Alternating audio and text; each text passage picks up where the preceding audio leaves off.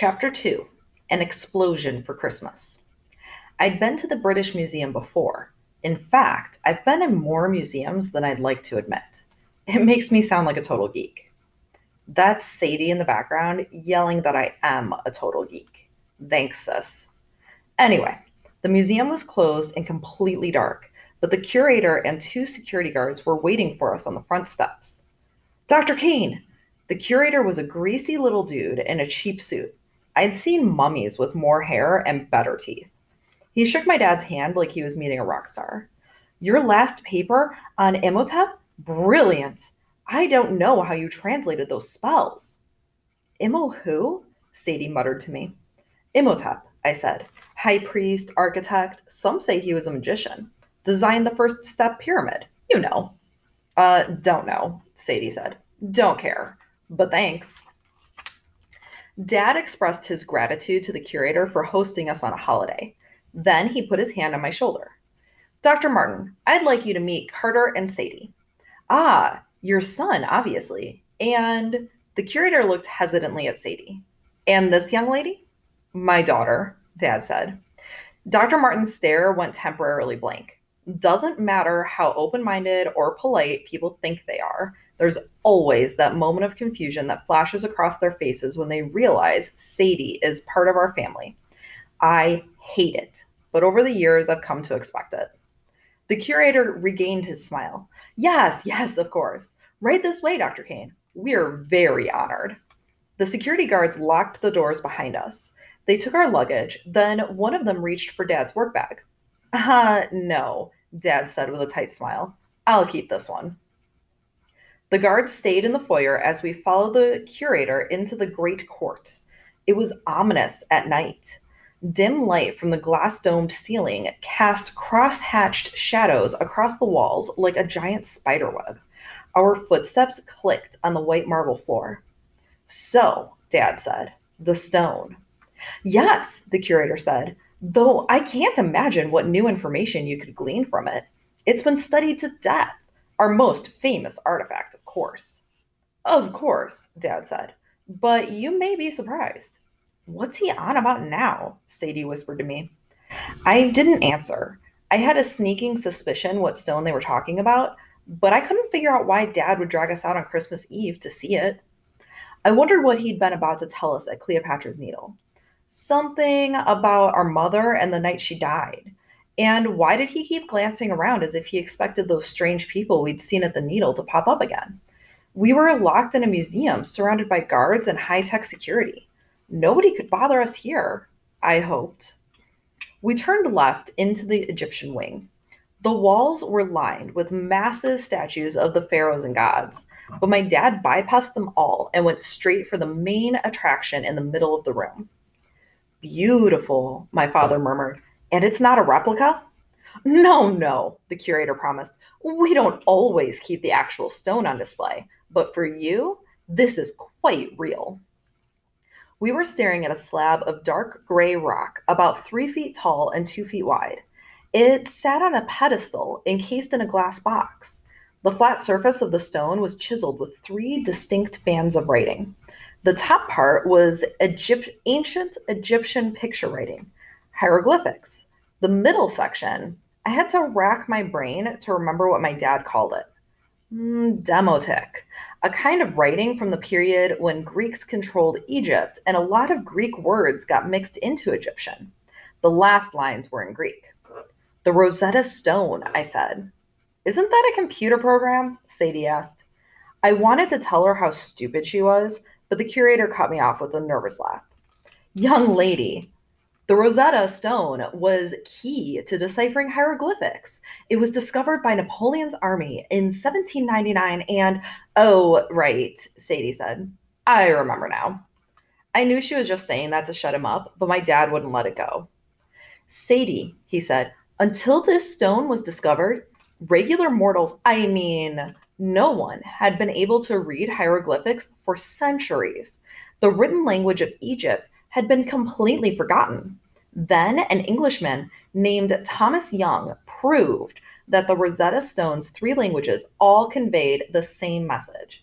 A Frenchman named Champollion took up the work and cracked the code of the hieroglyphics. Sadie chewed her gum, unimpressed. What's it say then? Dad shrugged. Nothing important. It's basically a thank you letter from some priest to King Ptolemy V. When it was first carved, the stone was no big deal. But over the centuries, it has become a powerful symbol. Perhaps the most important connection between ancient Egypt and the modern world. I was a fool not to realize its potential sooner. He'd lost me, and apparently the curator too. Dr. Kane, he asked, are you quite all right? Dad breathed deeply. My apologies, Dr. Martin. I was just thinking aloud. If I could have the glass removed, and if you could bring me the papers I asked for from your archives. Dr. Martin nodded. He pressed a code into a small remote control, and the front of the glass box clicked open. It will take a few minutes to retrieve the notes, Dr. Martin said. For anyone else, I would hesitate to grant unguarded access to the stone as you've requested. I trust you'll be careful. He glanced at us kids like we were troublemakers. We'll be careful, Dad promised.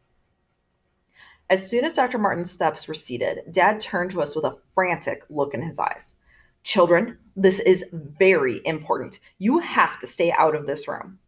He slipped his work bag off his shoulder and unzipped it just enough to pull out a bike chain and a padlock. Follow Dr. Martin. You'll find his office at the end of the great court on the left. There's only one entrance. Once he's inside, wrap this around the door handles and lock it tight.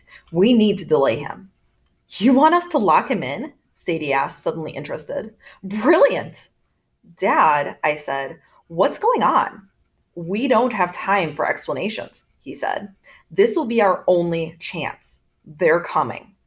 Who's coming? Sadie asked. He took Sadie by the shoulders.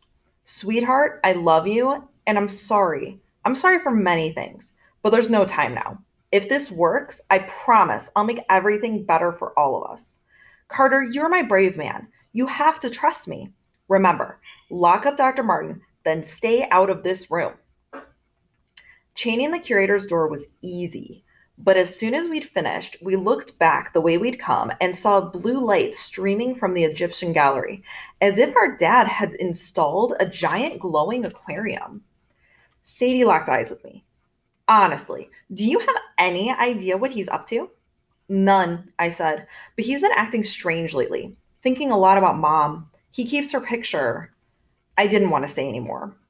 Fortunately, Sadie nodded like she understood. What's in his work bag? She asked. I don't know. He told me never to look. Sadie raised an eyebrow. And you never did? God, that is so like you, Carter. You're hopeless. I wanted to defend myself, but just then, a tremor shook the floor. Startled, Sadie grabbed my arm. He told us to stay put. I suppose you're going to follow that order too? Actually, that order sounded pretty good to me, but Sadie sprinted down the hall, and after a moment's hesitation, I ran after her. We reached the entrance of the Egyptian gallery. We stopped dead in our tracks. Our dad stood in front of the Rosetta Stone with his back to us. A blue circle glowed on the floor around him, as if someone had switched on hidden neon tubes in the floor. My dad had thrown off his overcoat. His work bag lay open at his feet, revealing a wooden box about 2 feet long, painted with Egyptian images. What's he holding? Sadie whispered to me. Is that a boomerang? Sure enough, when Dad raised his hand, he was brandishing a curved white stick. It did look like a boomerang, but instead of throwing the stick, he touched it to the Rosetta Stone. Sadie caught her breath. Dad was writing on the stone. Wherever the boomerang made contact, glowing blue lines appeared on the granite. Hieroglyphs. It made no sense. How could he write glowing words with a stick? But the image was bright and clear. Ram's horns above a box and an X. Open, Sadie murmured. I stared at her because it sounded like she just translated the word, but that was impossible. I'd been hanging around Dad for years, and even I could read only a few hieroglyphs. They are seriously hard to learn. Dad raised his arms. He chanted, Wosirai, and 2 more hieroglyphic symbols burned blue against the surface of the Rosetta Stone. As stunned as I was, I recognized the first symbol. It was the name of the Egyptian god of the dead. Woe seer, I whispered. I had never heard it pronounced that way, but I knew what it meant. Osiris. Osiris come, Sadie said as if in a trance. Then her eyes widened. No, she shouted. Dad, no! Our father turned in surprise. He started to say, Children, but it was too late. The ground rumbled. The blue light turned to searing white, and the Rosetta Stone exploded. When I regained consciousness, the first thing I heard was laughter. Horrible, gleeful laughter mixed with the blare of the museum's security alarms. I felt like I'd just been run over by a tractor. I sat up dazed and spit a piece of the Rosetta Stone out of my mouth. The gallery was in ruins. Waves of fire rippled in pools across the floor. Giant statues had toppled. Sarcophagi had been knocked off their pedestals. Pieces of the Rosetta Stone had exploded outward with such force that they'd embedded themselves in the columns, the walls, the other exhibits. Sadie was passed out next to me, but she looked unharmed. I shook her shoulder and she grunted. Ugh. In front of us, where the Rosetta Stone had been, stood a smoking, sheared-off pedestal. The floor was blackened in a starburst pattern, except for the glowing blue circle around our father. He was facing our direction, but he didn't seem to be looking at us. A bloody cut ran across his scalp. He gripped the boomerang tightly. I didn't understand what he was looking at. Then the horrible laughter echoed around the room again, and I realized it was coming from right in front of me. Something stood between our father and us. At first, I could barely make it out, just a flicker of heat. But as I concentrated, it took on a vague form, the fiery outline of a man. He was taller than Dad, and his laugh cut through me like a chainsaw. Well done, he said to my father. Very well done, Julius. You were not summoned? My father's voice trembled. He held up the boomerang, but the fiery man flicked one finger, and the stick flew from Dad's hand, shattering against the wall. I am never summoned, Julius, the man purred. But when you open a door, you must be prepared for guests to walk through. Back to the duat, my father roared. I have the power of the great king. Oh, scary, the fiery man said with amusement. And even if you knew how to use that power, which you do not, he was never my match. I am the strongest. Now you will share his fate. I couldn't make sense of anything, but I knew that I had to help my dad. I tried to pick up the nearest chunk of stone, but I was so terrified my fingers felt frozen and numb. My hands were useless. My dad shot me a silent look of warning. Get out. I realized he was intentionally keeping the fiery man's back to us, hoping Sadie and I would escape unnoticed. Sadie was still groggy. I managed to drag her behind a column into the shadows. When she started to protest, I clamped my hand over her mouth. That woke her up. She saw what was happening and stopped fighting. Alarms blared. Fire circled around the doorways of the gallery. The guards had to be on their way, but I wasn't sure if that was a good thing for us. Dad crouched to the floor, keeping his eyes on his enemy, and opened his painted wooden box. He brought out a small rod like a ruler. He muttered something under his breath, and the rod elongated into a wooden staff as tall as he was. Sadie made a squeaking sound. I couldn't believe my eyes either, but things only got weirder. Dad threw his staff at the fiery man's feet, and it changed into an enormous serpent, 10 feet long and as big around as I was, with coppery scales and glowing red eyes. It lunged at the fiery man, who effortlessly grabbed the serpent by its neck. The man's hand burst into white-hot flames, and the snake burned to ashes. An old trick, Julius, the fiery man chided. My dad glanced at us, silently urging us again to run. Part of me refused to believe any of this was real.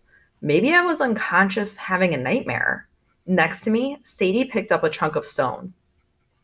How many? My dad asked quickly, trying to keep the fiery man's attention. How many did I release? Why, all five, the man said, as if explaining something to a child. You should know we're a package deal, Julius. Soon I'll release even more, and they'll be very grateful. I shall be named king again. The demon days, my father said. They'll stop you before it's too late. The fireman laughed. You think the house can stop me? Those fools can't even stop arguing among themselves. Now let the story be told anew, and this time you shall never rise. The fireman waved his hand. The blue circle at Dad's feet went dark. Dad grabbed for his toolbox, but it skittered across the floor. Goodbye, Osiris, the fiery man said. With another flick of his hand, he conjured a glowing coffin around our dad. At first, it was transparent, but as our father struggled and pounded on its sides, the coffin became more and more solid. A golden Egyptian sarcophagus inlaid with jewels. My dad caught my eyes one last time and mouthed the word run before the coffin sank into the floor as if the ground had turned to water. Dad! I screamed. Sadie threw her stone, but it sailed harmlessly through the fiery man's head. He turned, and for one terrible moment, his face appeared in the flames. What I saw made no sense. It was as if someone had superimposed two different faces on top of each other. One almost human, with pale skin, cruel, angular features, and glowing red eyes. The other like an animal with dark fur and sharp fangs. Worse than a dog or a wolf or a lion, some animal I had never seen before. Those red eyes stared at me, and I knew I was going to die. Behind me, heavy footsteps echoed on the marble floor of the great court. Voices were barking orders. The security guards, maybe the police, but they would never get here in time. The fiery man lunged at us. A few inches from my face, something shoved him backward. The air sparked with electricity. The amulet around my neck grew uncomfortably hot. The fireman hissed, regarding me carefully. So, it's you. The building shook again. At the opposite end of the room, part of the wall exploded in a brilliant flash of light. Two people stepped through the gap. The man and the girl we'd seen at the needle, their robes swirling around them. Both of them held staffs. The fireman snarled. He looked at me one last time and said, Soon, boy. Then the entire room erupted in flames. A blast of heat sucked all the air out of my lungs, and I crumpled to the floor. The last thing I remember, the man with the forked beard and the girl in blue were standing over me. I heard the security guards running and shouting, getting closer. The girl crouched over me and drew a long, curved knife from her belt. We must act quickly, she told the man. Not yet, he said with some reluctance. His thick accent sounded French. We must be sure before we destroy them. I closed my eyes and drifted into unconsciousness.